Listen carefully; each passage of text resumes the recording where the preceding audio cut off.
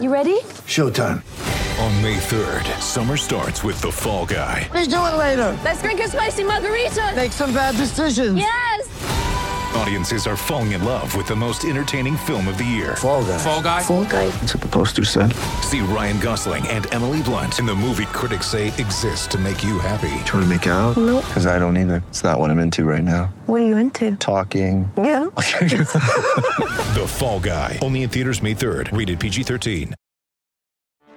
Get ready for the greatest roast of all time. The Roast of Tom Brady. A Netflix live event happening May 5th. Hosted by Kevin Hart. The 7-time world champion gets his cleats held to the fire by famous friends and frenemies on an unforgettable night where everything is fair game. Tune in on May 5th at 5 p.m. Pacific time for the Roast of Tom Brady. Live only on Netflix. I'm Alex Rodriguez.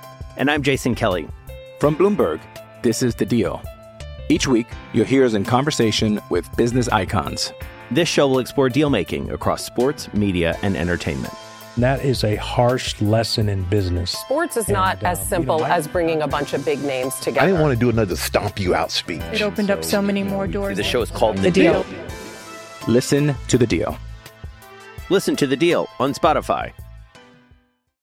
With threats to our nation waiting around every corner, adaptability is more important than ever. When conditions change without notice, quick strategic thinking is crucial. And with obstacles consistently impending, determination is essential in overcoming them. It's this willingness, decisiveness, and resilience that sets Marines apart. With our fighting spirit, we don't just fight battles, we win them. Marines are the constant our nation counts on to fight the unknown. And through adaptable problem solving, we do just that. Learn more at marines.com.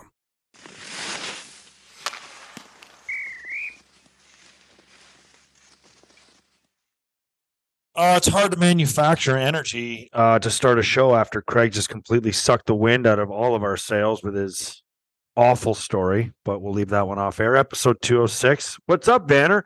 We are excited to see you this week. Yeah, I'm excited. It's been a long time. When are you coming in? I've been back. Coming in the morning. So taking a 6 a.m. flight on Thursday. And so, yeah, I'm excited to see, obviously, Millsy and then the rest of the crew, whoever shows up. But you know what I'm more excited about? Now, I shouldn't say more, but just as excited.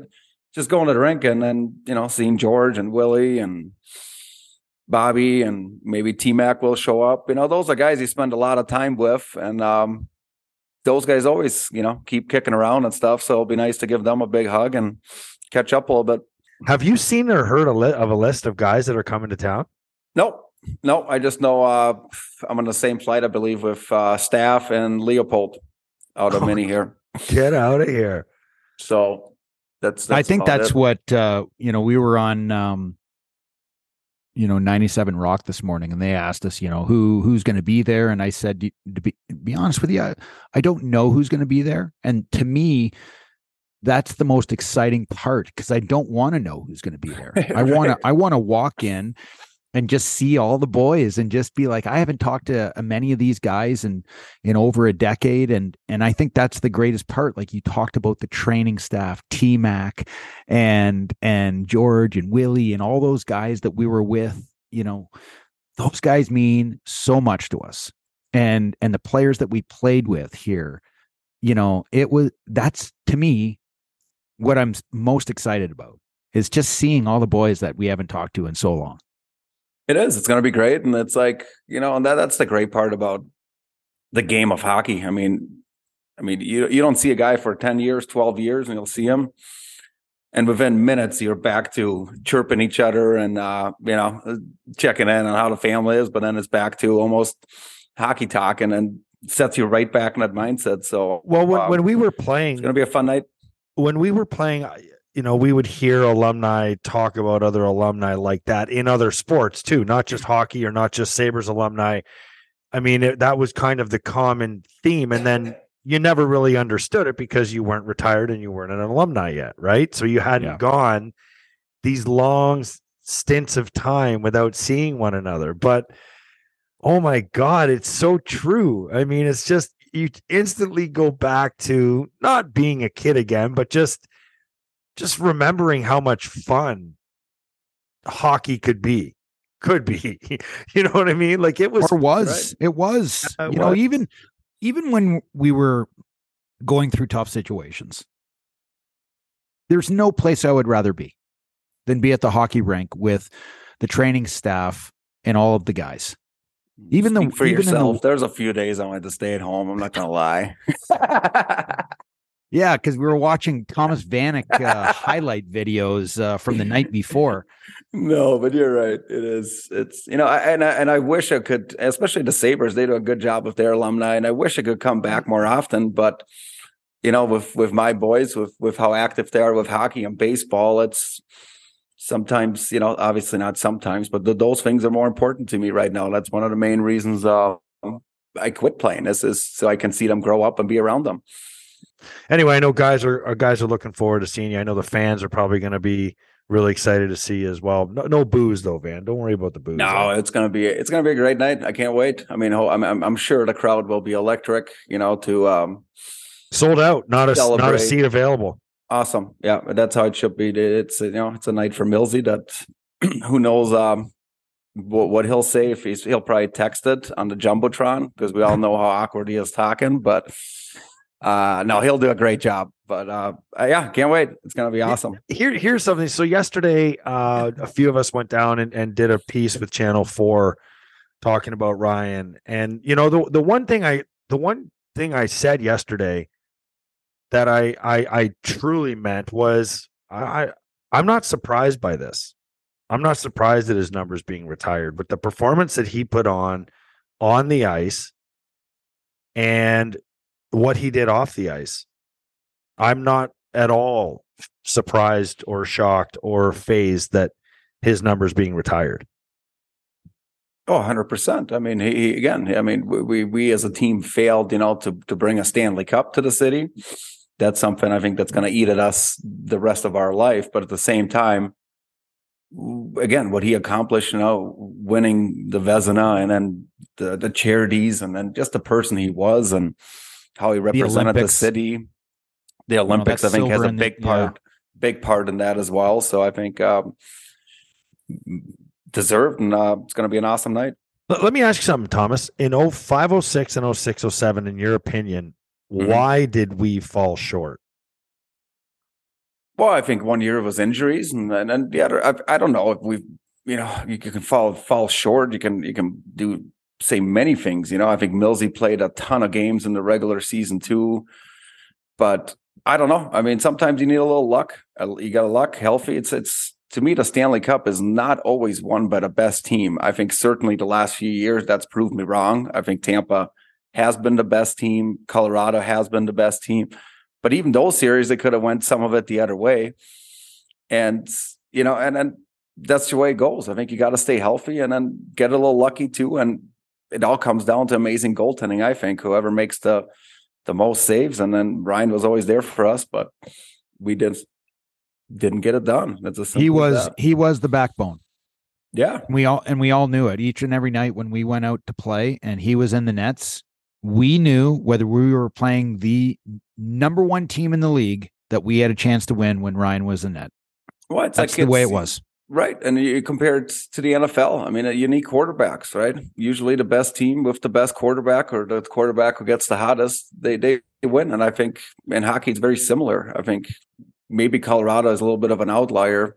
I just mentioned them with Kemper. Kemper to me is a really good goalie. I don't think he's one of the elites. You look back at those Tampa teams and Vasilevsky is the best goaltender. They have great players for sure. But without Vasilevsky, I don't think they win. He might be the best modern day era goalie ever. I think there's no one better. I mean I'm that sorry, size, the way Carey he can Price, move. Any of these other guys, name them. I think Vasilevsky is without question the best goalie in the last 20 years.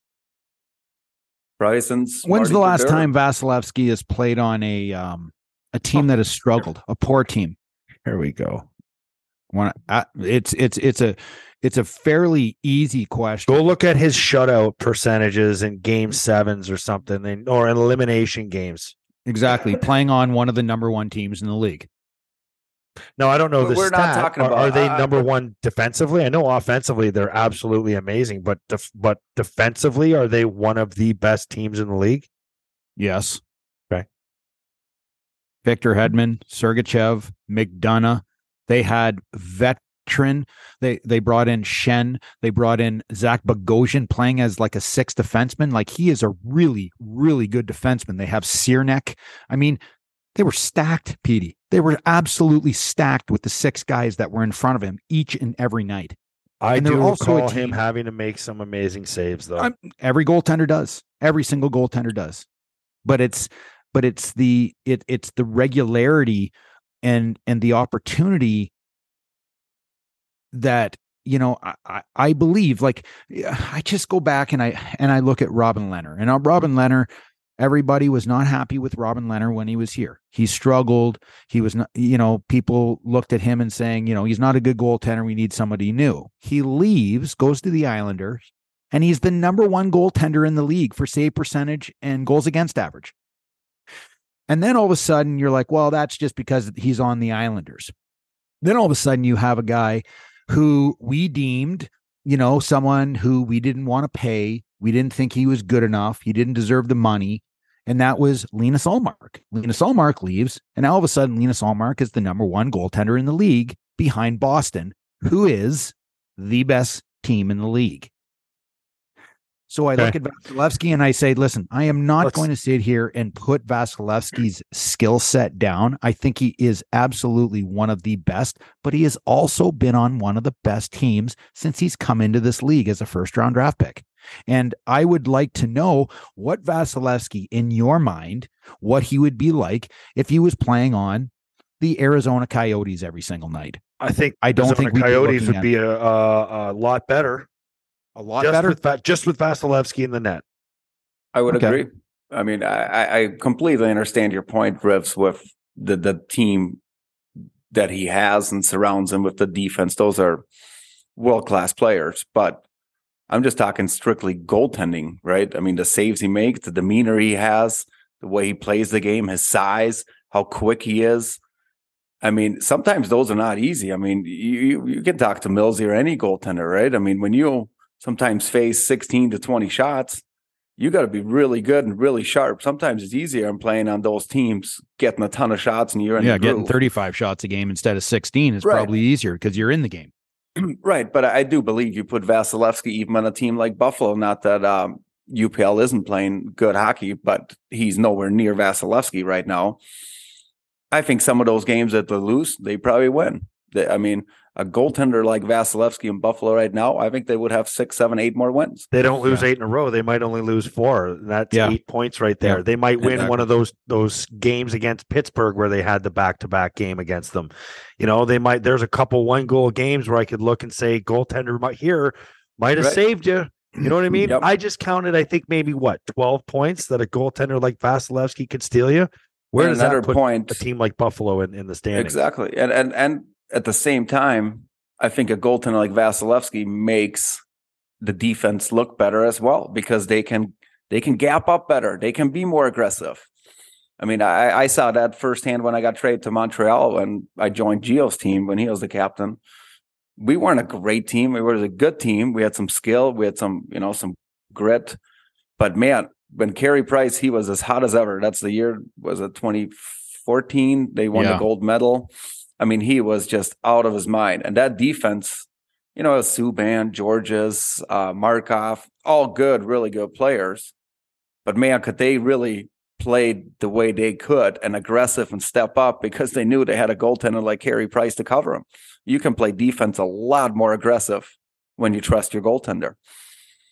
Well, we all know how the attitude changes when the backup is getting a start after a few weeks. You know what I mean?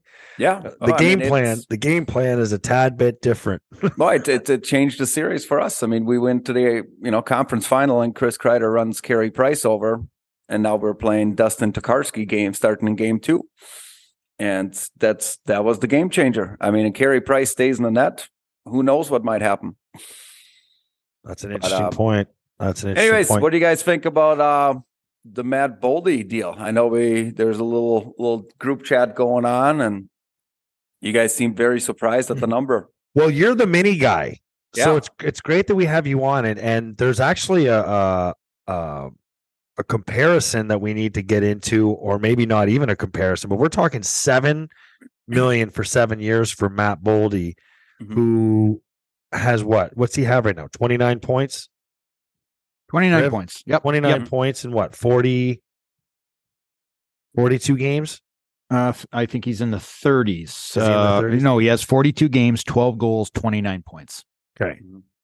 7 for 7, Van. You see this guy. What's he all about?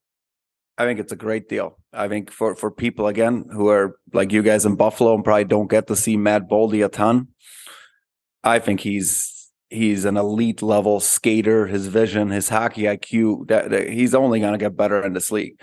Is he so-called, is he going to be overpaid starting next year, making $7 million? Maybe, probably. But I think, year 3, 4, 5, and 6, and 7, when the cap, like we talked about in the past, is up $10, $12 million. Now you're going to look at Matt Boldy at $7 million and be like, wow, what a great deal that was. And again, you do have to think the Wild are very cap strapped with the Suter and Parise buyout.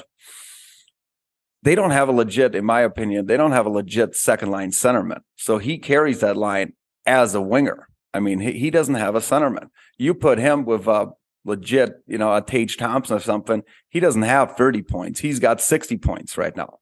That's something I think that Bill Guerin identifies and sees, okay, this kid only has 30 points, but he doesn't have a legit center, in my opinion. I'm sure he thinks the same way. That's why he signed him to this deal. Okay, so you can't always judge every player by points, right? And GMs do this. I mean, these kids now get, I shouldn't say kids. I did the same thing, but get the second year deal. There's no more bridge contracts. It's a long contract, and you project, and I think it was a great projection.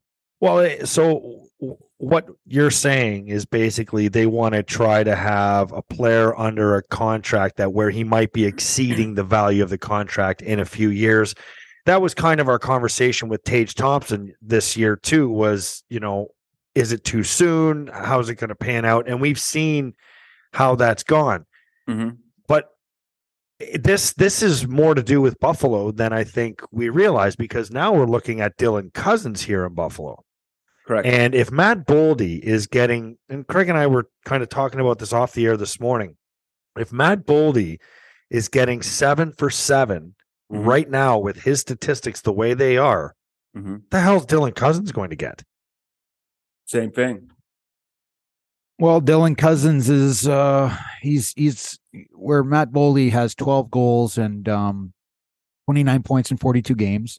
Dylan Cousins is sitting right now with I think it's 15 goals and 40 points in 42 games, playing exceptionally well. There's my saying right there, boys. I thought I'd throw that out there today. Good. But Dylan's played well. He's played well, and he's played with 2 young bucks. You're talking about Matt Boldy. If you were to play with this guy or that guy, he would be better. Well, you have Dylan Cousins, who for the large part of this year has played with 2 young guys in JJ Peterka and Jack Quinn.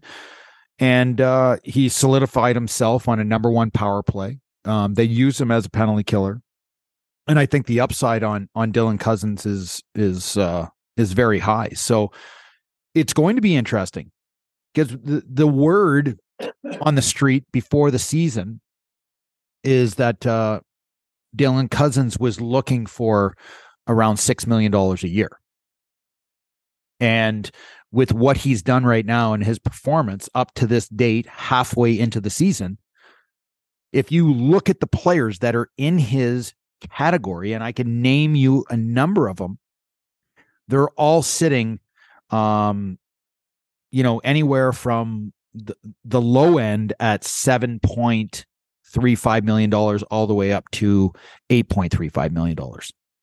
Well, I think, for Kevin Adams, he just signed Tage Thompson for 7.1 for 7.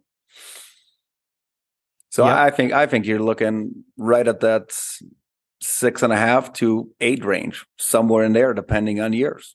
I would say. Can Cousins make more than Tage Thompson, in your opinion? He's going to have to.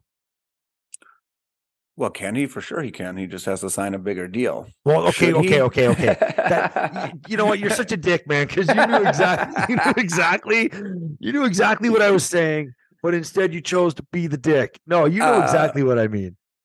I know exactly what you mean, but I think this Matt Boldy contract is a great contract for Dylan Cousins. I mean, he's what, 20, 21 years old? They were drafted the same year. Same year. So Cousins was number 8 or 7, and Boldy was number 12. Yeah. So here are their career statistics. If you guys want to compare, Riv, I know you probably get the pen and paper out here. Matt Boldy, 89 NHL games, 27 goals, 41 assists, 68 points. Dylan Cousins, 162 games, 31 goals, 60 assists, 91 points. They're not that different. Well, actually, I mean, if you look at it, the way you say it, Boldy is ahead of them. Yeah. Way ahead of them. Yeah. So again, but you can't judge these players, which is easy for fans, right? To be like, oh, he's got this many points and this many points. I understand those are comparables. You take to arbitration and stuff, but a GM has to realize, what does the kid bring to the table? What am I willing to pay him? And I think a 7 for 7. I mean, I think it's too little. I think thinking of Dylan Cousins, and here's the hard thing about being a GM in this league. It's you're signing more contracts to younger players that ultimately have not really proven themselves to earn what you're going to sign them to. And Dylan Cousins at $6 million at the start of the year, at the start of this year, going into his 3rd year in the league, there's not a chance in hell. I'm Alex Rodriguez. And I'm Jason Kelly. From Bloomberg, this is The Deal. Each week, you'll hear us in conversation with business icons. This show will explore deal-making across sports, media, and entertainment. That is a harsh lesson in business. Sports is not as simple as bringing a bunch of big names together. I didn't want to do another stomp you out speech. It opened up so many more doors. The show is called The Deal. Listen to The Deal. Listen to The Deal on Spotify. I would have ever signed him to $6 million a year contract. Now, 42 games later, $6 million would be an absolute steal for Dylan Cousins. Dylan Cousins has comparables in this league that are the same age or maybe a couple years older that are right in the same thing. I'll name you a few. You have Jordan Kyrou from St. Louis and Robert Thomas from St. Louis. Both had 75 and 77 points consecutive. They signed an 8-year deal for $65 million. That's $8.25 million. Those are two guys that are 23 and 24 years old. Okay. You also have Matt Boldy, signs a 7-year deal for $7 million, $49 million. We already know about him. You have Josh Norris from Ottawa. He signs an 8-year deal for $7.95 million. And he scored 35 goals last year. Okay. He's 23 years old. You have Tim Stitzel from Ottawa. He's 21 years old, 8-year deal. He makes $8.35 million a year. Okay. You can go beyond that and look at guys like Elias Pettersson from Vancouver. You can look at Jack Hughes, just signed an 8-year deal for $8 million. You can look at Nico Hischier, who's 24 years old. Okay. Who's making $7.35 million. Make it stop. You can go with Clayton Keller from Arizona, who signed a 7-year deal for $7.35 million a few years ago. Dylan Cousins is in a market where his low number is $7 million. Because if you think that you're looking at Dylan Cousins and seeing the best, then you are crazy. This kid is 21. He is a kid. What he's going to be like when he's 23, 24, 25 is going to be completely different than what we're seeing right now. then the kid should take a bridge deal. If I'm Kevin Adams, I'm saying 7-7, you're 21 years old. I think that's pretty. I mean, the agent might want more, the player might want more, but sitting on a 7-year deal that's worth $49 million and you're 21, that's going to be tough to turn down. Fuck it, give him the 8th year.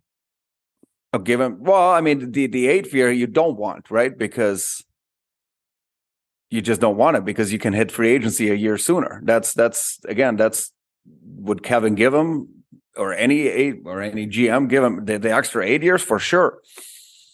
But that's the same thing with BOLDY. I mean, there's a reason, he didn't. But that'll take him to 30 because he turns 22 on February 9th. So an 8 year. I would sign a 6-year deal if I was Dylan Cousins. That would be the ultimate. If that was Dylan Cousins, but what does a team have to do to get him to sign a lower cap hit for longer term, like an 8-year deal? What you just would say he would say no to that? Well, I think the agent would push against it. The agent says, "Okay, hey, you're signing 8 years. You're looking for $8 million." Exactly. You then we want more. But what Kevin, we've talked about this. What the Sabres have to realize, I mean, they got a ways to go to not be competitive, but to take that extra level, in my opinion. But you got Dahlin coming up. He's going to make more. We've talked about this. Like, you still got Dahlin did have the bridge deal, right? He did take the 3-year bridge deal. He did take and that's the thing, right? If you're Cousins, do you want the 3-year deal at 5.5, 6, whatever that looks like, or do you want a guaranteed 49 at 7 times 7? That's not an easy decision and looks pretty. If I was Dylan Cousins, daunting. And what I've seen from this young man,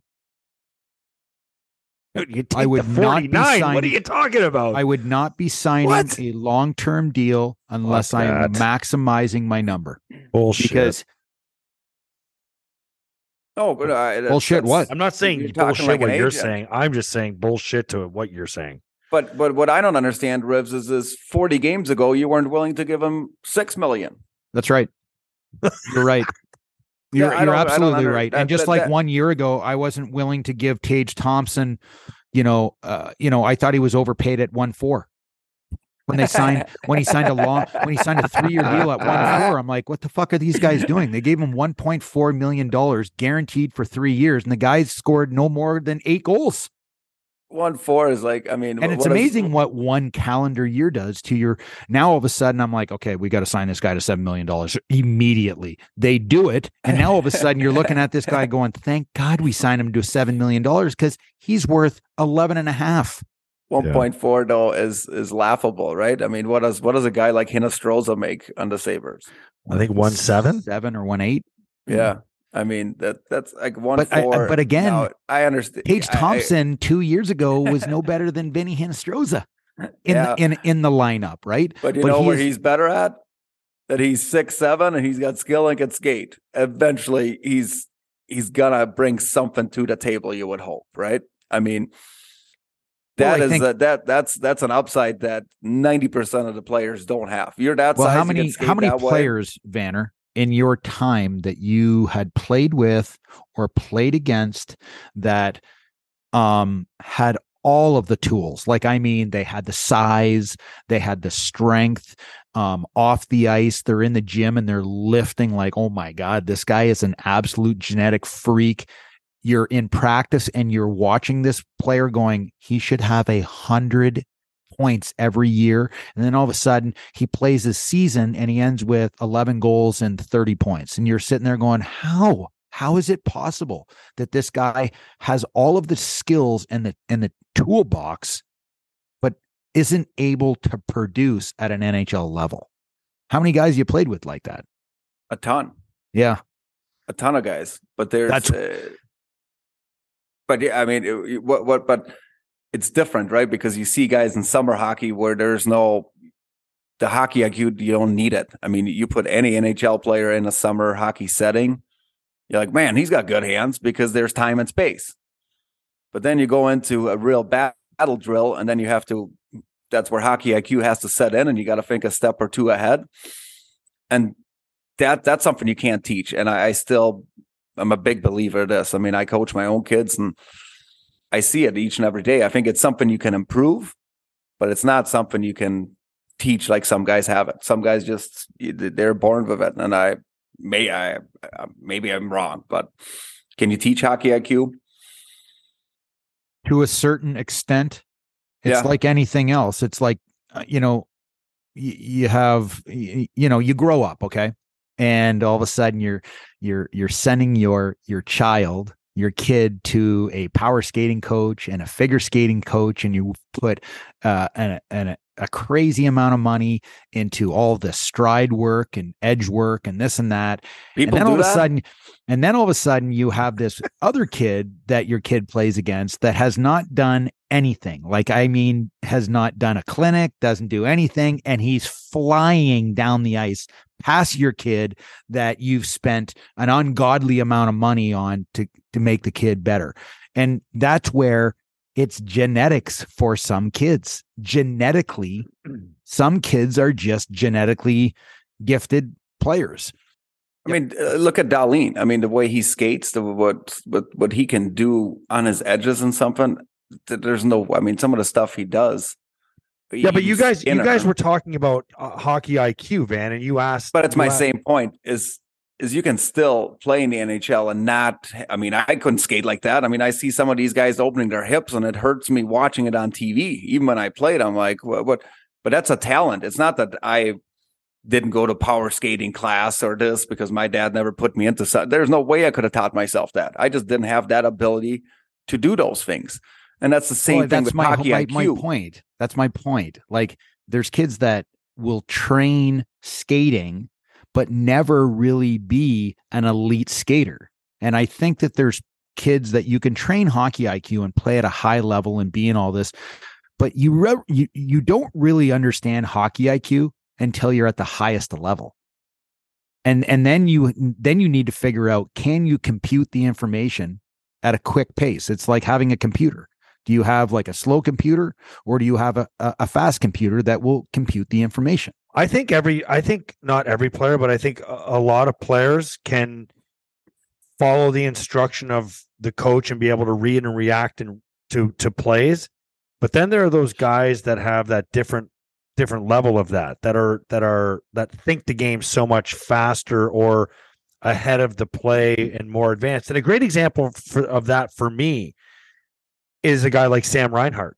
What he lacks in his speed and his agility, which he's a sneaky good skater, but he's not like your lightning speed, but he's so fast mentally and is ahead of where the puck is going that it allows him to make these plays that are unbelievable. I mean, that's my example of hockey IQ at like the highest level being utilized. Fair?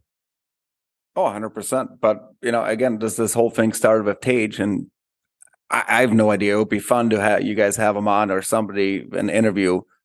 What clicked? What was it for him? Was it that it took him until he was 24 to, grow into his 6'7" frame? Was it just confidence? Or I just want to say just confidence, because that to me is 90% of your game is confidence. Someone like Donnie Granato believing in him, but I mean, I'm hard pressed to say that the other coaches didn't really believe in him. I mean, how can you not believe in a guy who's got that size and that ability? Or like, what clicked for him to go from being average, or I could even say below average, to last year really good, to this year being a dominant top 5 player in the league? Am I crazy by saying top 5? I don't think so. The way he's playing. You watch a Sabres game. I've never seen anything like it, to be honest. I mean, Riff's touched on it. You see guys with high-end skill and then they end up with 10 goals. Sometimes it's the role they're put in, or like, okay, I get it. He doesn't process it. But none of those guys ever turned out being a 40-point or 40-goal, 90-point guys. They always kind of stayed exactly where they were. This kid just took a jump that I've never, at least that I can think of an example that I ever played with or against, where I'm like, huge jump. Did he train in Russia for a summer and all of a sudden he's squatting 500 pounds and he's one of the best players in the league? I might have to ask him when I get there on Thursday. You still pull him aside and say, what happened? But what about you go to Moscow last summer? Couldn't it just be playing free. I mean, Thomas, you had to perform with the weight of a coach over top of you and the fear of video every other day. I mean, yeah, I don't know. I mean, I had Ralph Kruger. I know Ralph a little bit, and I know it didn't pan out for him. He's an unbelievable man, motivator. I'm hard pressed to see, and I think Tage played under him. Did he not? Yes, he was injured that one year for the whole year. Okay, but a little bit. I'm hard pressed to see that Ralph Kruger was really hard on anyone. I don't think that's his MO. Like, if anything, he's the guy who said, go out and play loose and then have fun, enjoy it, play hard, blah, blah, blah.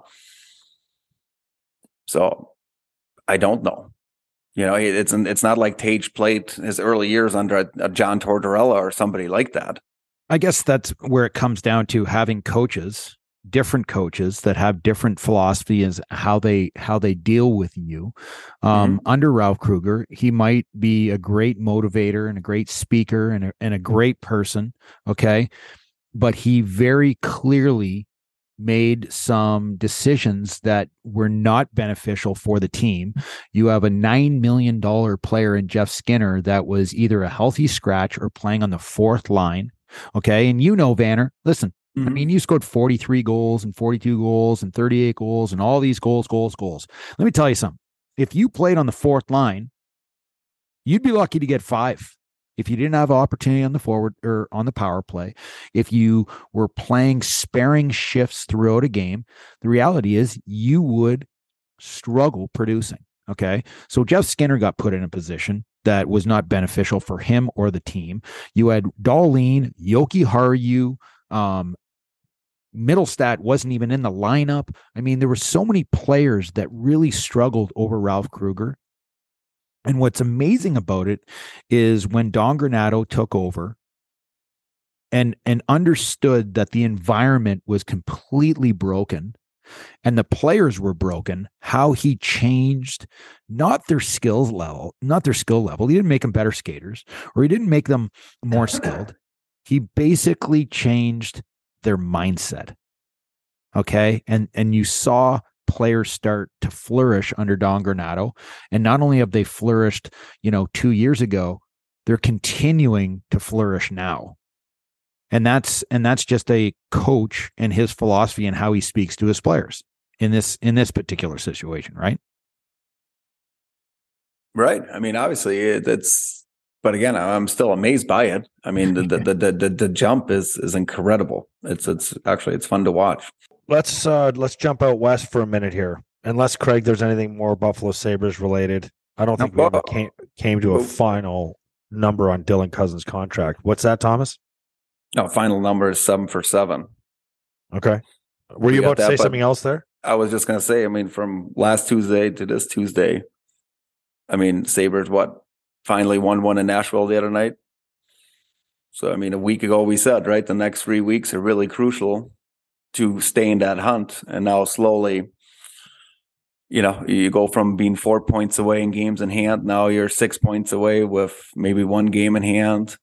So it's really tightening. I think, the next 2 weeks are going to be a big sign of, can you even make a move like we talked about at the deadline? Or you 12 points out where a move at the deadline is not going to do anything? I think I move off the stance. I move away from the stance of making a move when they start to lose.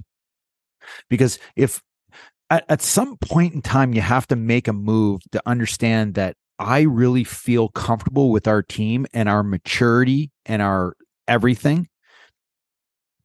And then secondly, you have to make a decision on, I just think our team's not ready. They're still too green for us to make a move and give up assets and all that kind of stuff. Mm-hmm. And right now, you look at the Sabres, and yes, they're an exciting team. And yes, they were doing really, really well, 2 weeks ago. And now since then, they seem to have faltered a bit. Their consistency has fallen a little bit. And where they were in a really good situation, playoff wise, and feeling good about themselves. It's amazing what a week and a half will do, right? It's a week and a half. And well, now you were on here a week ago. They've played 4 games since then. Exactly. That's you what came I'm on here about. last Tuesday morning. Seattle was in town. There was a 4-3 loss. Then Thomas, you commented on Winnipeg. Philadelphia. No, because Thomas was on Tuesday. Yeah, they had just lost to Philly the night before. Yep. Seattle, they lost to Winnipeg. They beat Nashville, and then they lost to Florida yesterday. They're in Chicago tonight. Right. I just look at that Philly game and I'm like, really good teams that are in the direction of making the playoffs are taking advantage of beating teams like Philly. That's just the way it is. You need to beat Philly at home. They lose 4-0. They throw up a stank bomb. And it's like you crumple that one up and you throw it away. No, you can't afford to crumple it up and throw it away. That's the thing. Those are the games that you have to win this year if you're serious about making the playoffs. But the top teams in the league have dropped games like that. Okay. It's getting back in the horse and going in the right direction. They end up losing to the Kraken. Now, all of a sudden, what happens in Saberland when you lose the second game? What's the first thing that comes to your mind watching the Kraken beat the Sabres and now that's 2 losses? I got it. Here we go again. Here we go again. Fire the coach. Oh no. No. No, fire the coach. No shitting on Tage Thompson. No shitting on Darlene. No, Greg, I'm only kidding with you. I'm only all kidding. You're saying Carry on. is here we go again. Here we go again. You follow into the next game. Winnipeg. Boom. Another one. Now all of a sudden, everybody just went from we're making the playoffs, make trades, make this team better because we're going to make a frickin' run. Now all of a sudden, everyone's like, yeah, we're not making the playoffs. This team's not ready because they're not consistent. You need to be consistent. All the teams that are in playoff spots are the most consistent, well-rounded teams in the league. And that's why they're in the position that they're in, right? So but you can look at it the way you're looking at it because they're not ready to win. But I can also make a good argument of saying this team is really close. Why wasn't there a move made, and over Christmas to improve this team and give them a better chance to, get better consistency? So you can look at it both ways. Oh, our guys played. Now we know where we are. We'll make some move this summer. But you can also look back and say, well, that was almost not a last year because we found out a lot about some guys, but we didn't make moves to improve them and give them the best chance. That's the only thing that I'm saying, because when I was talking about making moves at the deadline are for the top teams to improve and make a run. Teams for the Sabres have to make moves in Christmas, December over that Christmas break to solidify to even make a run. And I don't think they did that. Was there anything available? I have no fucking idea. So I can't sit here and be like, they failed on that part or Kevin failed. I'm sure he's calling and making, but nothing made sense.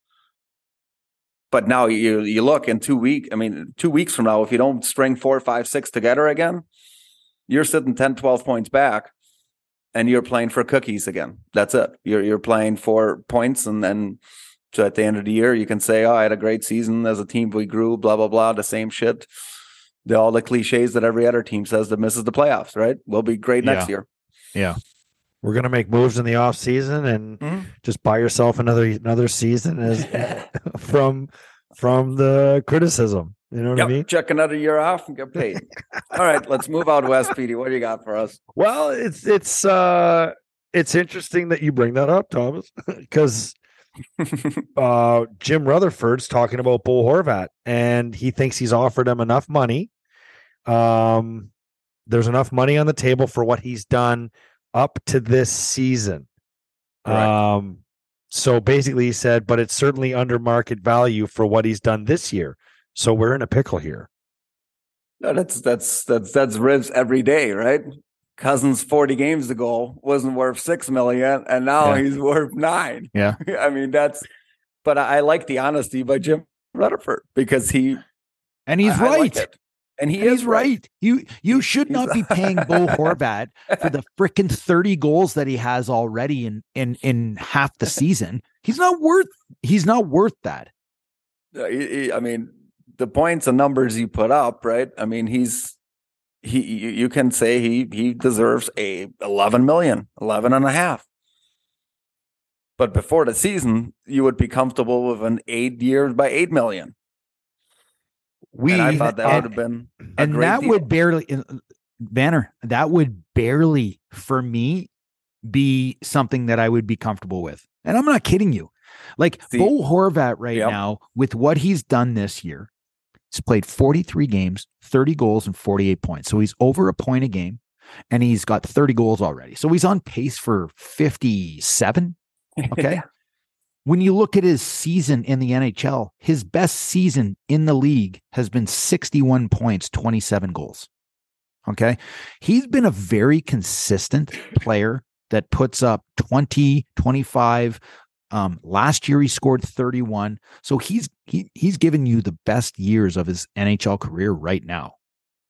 I still don't see him at an $8 million player. That's just me. I mean, last year he had 52 points. You're going to pay a guy $8 million a year for 52 points?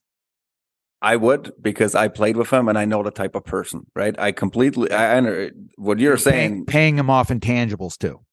Exactly. So a guy like you who doesn't know him personally or played with him, or maybe you do, I don't think you do. I don't. You look at his numbers and be like, that's crazy. 8 million for a guy. But I played with him and I see how he works in practice. He works in the gym, the way he acts, it was very impressive for a young guy. I mean, the Sedins really taught him well of what a pro should be and is, and he's it to a T. So that's why I'm paying him 8, because I do see the skill set. He can shut down guys. He can score goals. He's powerful. He's not afraid to hit. I can see he's the type of body you want in the playoff atmosphere. And the type of competitive kid. That's why I would. What do you think they offered him? What do you think they offered him? When you read what Petey just read, I think they offered him 8 for 8, because what did JT Miller get?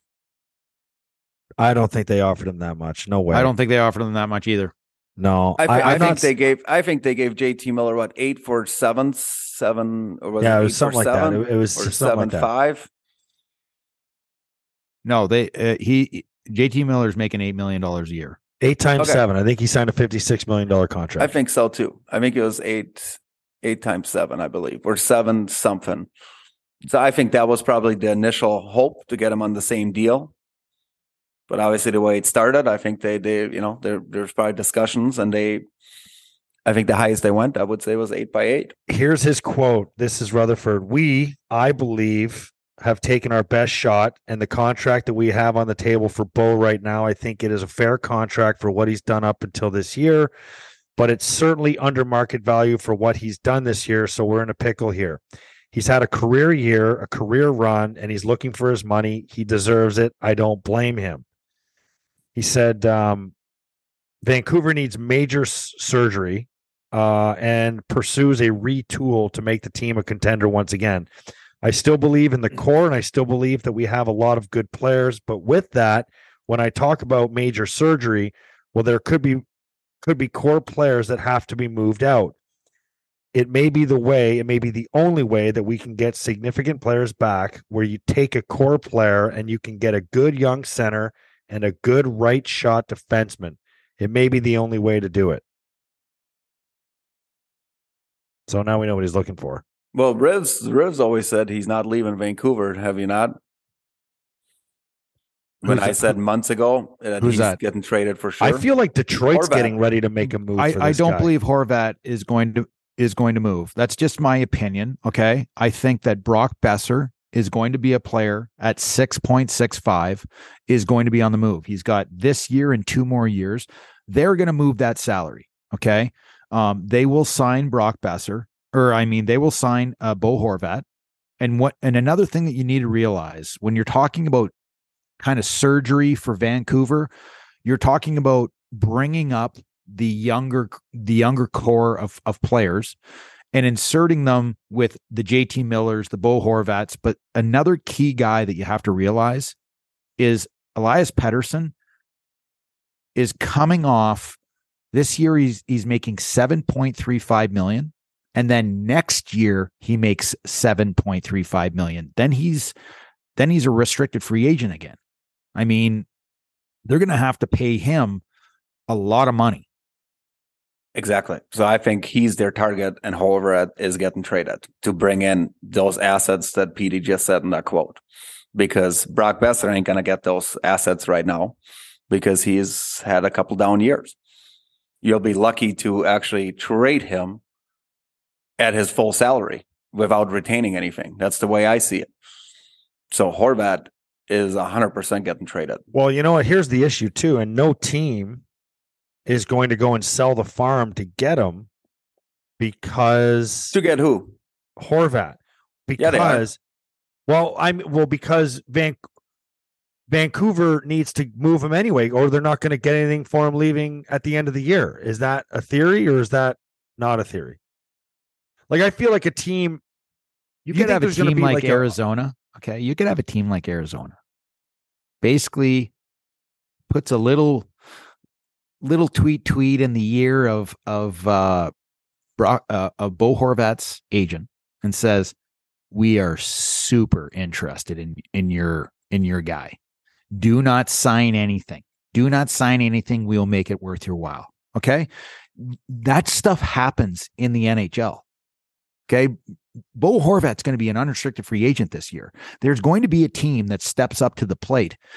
How many teams out there do you think are going to go and sell the farm, like give up first round draft picks, core and key players that are in their lineup and in their system to go get Bo Horvat, where you're going to have to overpay him because he's playing way above his natural statistics? I think he's a very dangerous guy to go after.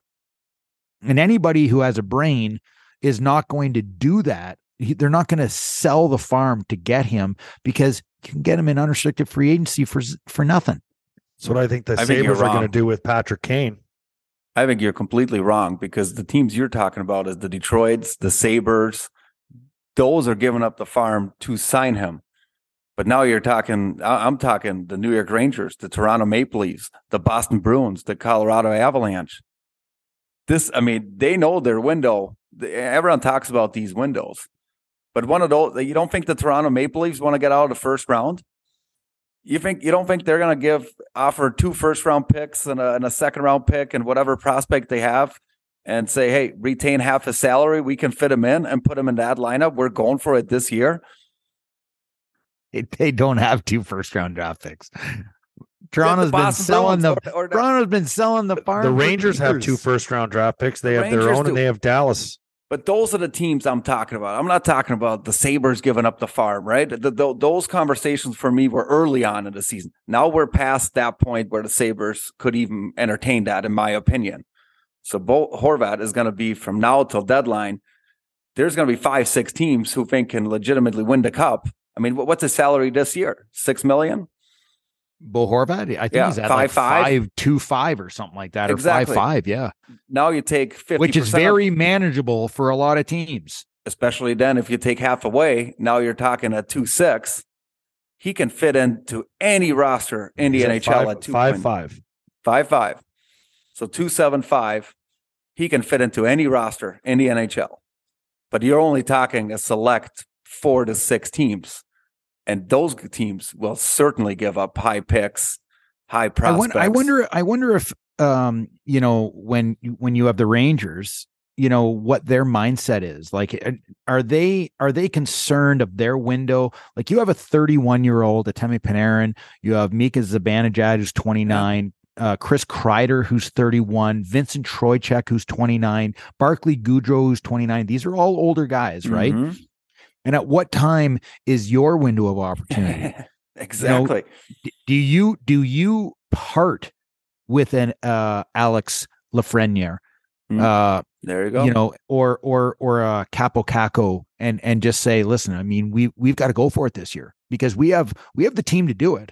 But that's my point. And you're sending him out west for Bo Horvat. It's beautiful. Yeah. Well, you're saying there wasn't going to be a big haul for him because we all know he's going to test the market. I think there's going to be a huge haul for him because guess what? If they're talking to the Rangers, you think he's going to sit there and not call Carolina or Boston and be like, do you want the New York Rangers to get Bo Horvat? Because it's looking like it, unless you step up and you want him. We all know we've played the game long enough, how this goes. I mean, that's just the way it goes. I mean, I can actually see him in Carolina. I think he would look fantastic in that lineup. I mean, you can picture him in so many different teams. But that's how I go. You think he's not going to get a haul? I think he's going to get a major, because especially at the salary, at 50% retained at 2.75, you're going to get a ton for him. And that's why the Vancouver Canucks, I think they have to trade him, because you got to sign Pettersson, and you need some to retool. You need young players and picks, and he's the guy they can get it for.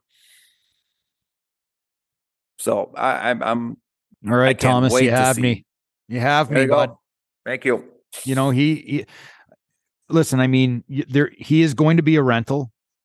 Mm-hmm. I don't think that there's going to be a team out there that goes and gives away multiple first-round draft picks and, you know, high-end prospects and a player on their team. I don't think that that's going to happen. But I do believe what you said. I can be talked into. There are teams that have a window of opportunity to win the Stanley Cup, and you need to pounce on that. And when you have a player like Bo Horvat, who his salary is not a $10 million salary, he's got a salary that's a 5.5, which is much more manageable for a lot of people. I think he's gonna garner a lot if that's the case. I want to know, like, Bo Horvat has been the captain of this team. He's played 615 games in Vancouver, 9 years. Mm-hmm. Vancouver, if you've ever been there, is absolutely beautiful. And I mean beautiful. Winter, it's one of the summer. 21 teams I played for. Yeah, I've been there. Okay. So you know how beautiful it is. And once you're there, I mean, there's a lot of players that don't want to leave there. It's a place that it's a destination that you don't want to leave. How much thought do you think goes into, if I sign in Vancouver, there's most likely I'm going to be taking a bit of a hometown discount, but it's worth it because I'm the captain. I've been here for 9 years, and I already have a home there. I'm established there. There's no moving issues. Home, family. Yeah. You know, he's 27 years old, turning 28. He might have a kid or two. At what point in time does that factor into his decision? Zero. Because you know where he ends up in the summer? Toronto. In his summer home. Because that's where eventually, when he's done in Vancouver, he's going to move close to where his wife's family is and his family is. So I can actually see him. He'll go anywhere. I mean, would I be shocked if he goes closer in the east somewhere, ends up in Detroit, ends up in Buffalo? I don't think. Rivs, you're the perfect example. You hated Buffalo, and now where do you live the last 15 years? Yeah, I didn't want to come to Buffalo. There's no question. Right. But and being here now, this is right. the decision to stay here is not just my own. It's my kids, the schooling, the people that I've met, the athletic part of thing, the sports. It's like the entire demeanor of Buffalo. I really like. I like the people, the hardworking people here at Buffalo, and that's where I want my kids to be brought up. Exactly. I mean, and that's what I'm saying. Again, like I look at Bo Horvat, but you do have to understand there 9 years. 9 years, but he's got 2 kids, I believe, and both very young. So that's you're not worried about schools. So they're not in like the schooling systems and things like that, and I think that means a lot. I mean, my last couple of years, I moved on my own, and Ashley and the boys would come out and, you know, come and see me as much as they could. And on my days off, I would fly back. The main reason was because, I mean, we had kids young and our boys were in school, and it wasn't fair to my kids to keep moving schools to continue, you know, for me playing. And then that's just reality. But when you're a young family, you think that 2-year-old's going to give a shit if he lives in Vancouver or if he lives in Buffalo? Or, I mean, those decisions come in later in life, especially when you have kids who are older and in school and in sports.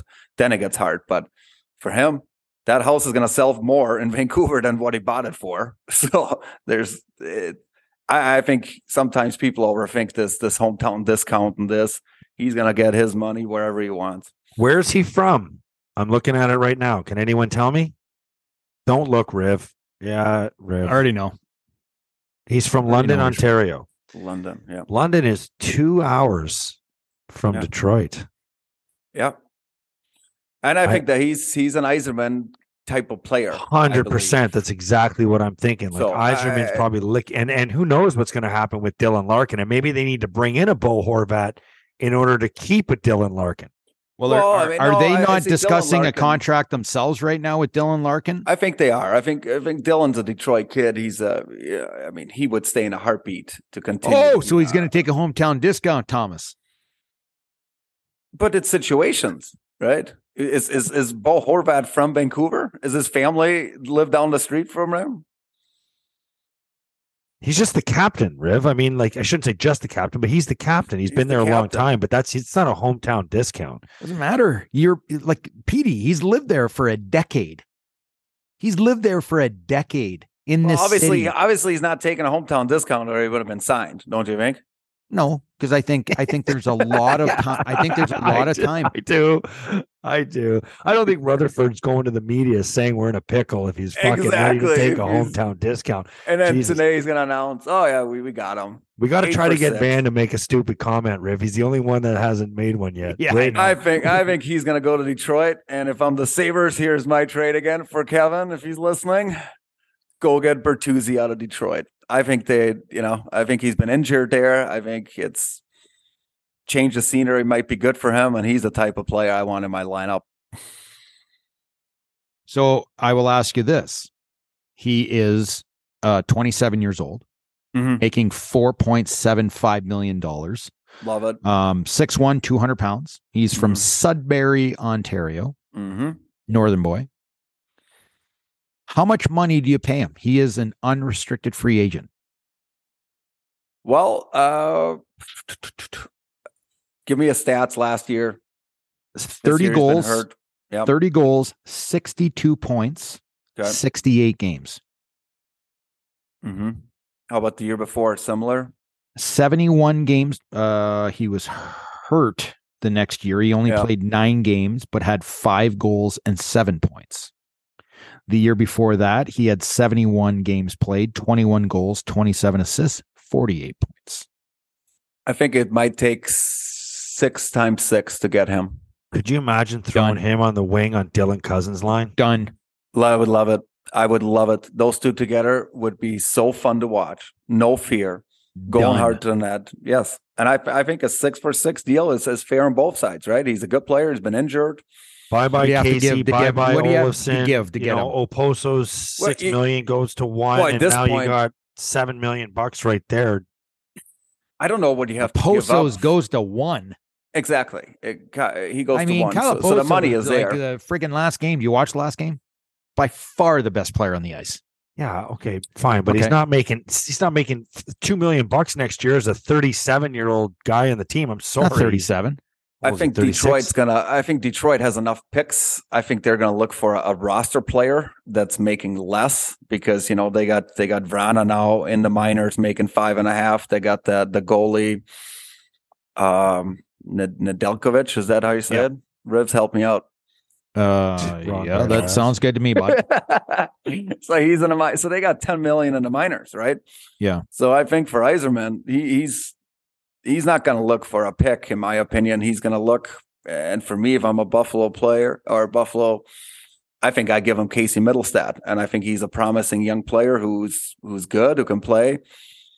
And then is that something Detroit might? Do you give him a second? Buffalo has 3 second-round picks. I don't think Middlestad for Bertuzzi is enough, to be honest with you. Then you throw in again, and I don't have Stevie's number, otherwise I'll call him right now and ask. But yeah, we can throw in a second. That's fine too.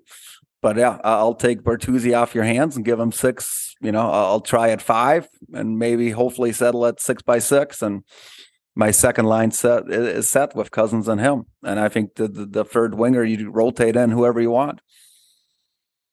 That would be nice. I think actually then you put Quinn on that line because you have 2 horses. And with a shooter, man, that's a legit line. And that puts you in a situation where you're going to have JJ Peterka, who's 20 years old, turning 21, and he's going to be on the third line. That's it is what it is. And that's not a bad thing. You don't have to have the 1, 2, 3, 4 lines. Like when you're in a situation that you have, top end lines. You just send them out there. You got to have a great top 9 to be super competitive in this game today. And having a JJ Peterka, let's just say hypothetically, on your third line, I mean, you're going to become a really, really strong team immediately. Hell yeah. I like the way Bertuzzi plays. He plays with that edge, plays with jam, but he's also a highly, highly skilled hockey player. Anything else we're forgetting today, Thomas? What are we leaving out? I don't know. I'm tired now. I got to go back to shovel the rink. Got some more snow. So that's the plan now for the next hour. Have you been watching? You watch any of this Netflix series, Breakpoint or whatever? Started yesterday. Yes. Have you seen the first episode? First episode. That's all I watched so far. He's now my new Breakpoint. Breakpoint. Point Break or Breakpoint. Breakpoint. Yeah. Breakpoint. It's a tennis phrase. PD. I always wonder. Yeah. Point Break's the movie with. It's a movie. Sorry, I knew I was getting them mixed up. Well, how unbelievable is this? Like, even that's the thing. Like these Formula Ones, I know they suck you in, but they do a great job. The golf one's coming out too, February 15th. Yeah, I can't wait for that either. And the new Formula One comes out February 24th. I know. So it's so much to do. But this Breakpoint, man, oh my God, Riv, you got to see this. I always wondered what Kyrgios. What tennis players do in between matches and where do they eat their meals and how do they warm up? Are they in their own locker rooms? And they're all in the same locker room. Like, it's so weird. It's such a lonely sport, but yet you're around your competitors all the time. And yeah, I mean, a lot of them are really good friends, right? And they warm up together, they train together, and I mean, you have to be because it's just like golf, I mean, look at golf. I mean, Thomas, Spieth, Ricky, and they're all best buddies. I mean, how lonely would it be to play an individual sport and then not have any friends on the tour and just play golf by yourself the whole time? Just jumping on each other's private jets, flying to the golf course. I know. Awesome. That sucks. Anyway, check it out. Yeah. I mean, each week we add a new player to the Sabres. Man, our team would look pretty good if the three of us would run it. That's a wrap on another episode of After the Whistle. Don't forget to follow us on Twitter, After the Whistle, and at Craig Rivet 52, at the Instigator 76. And you can find us, as you already know, on Apple, Spotify, and YouTube, and anywhere else where you can get your podcasts. Thanks for tuning in. Don't forget to spread the word.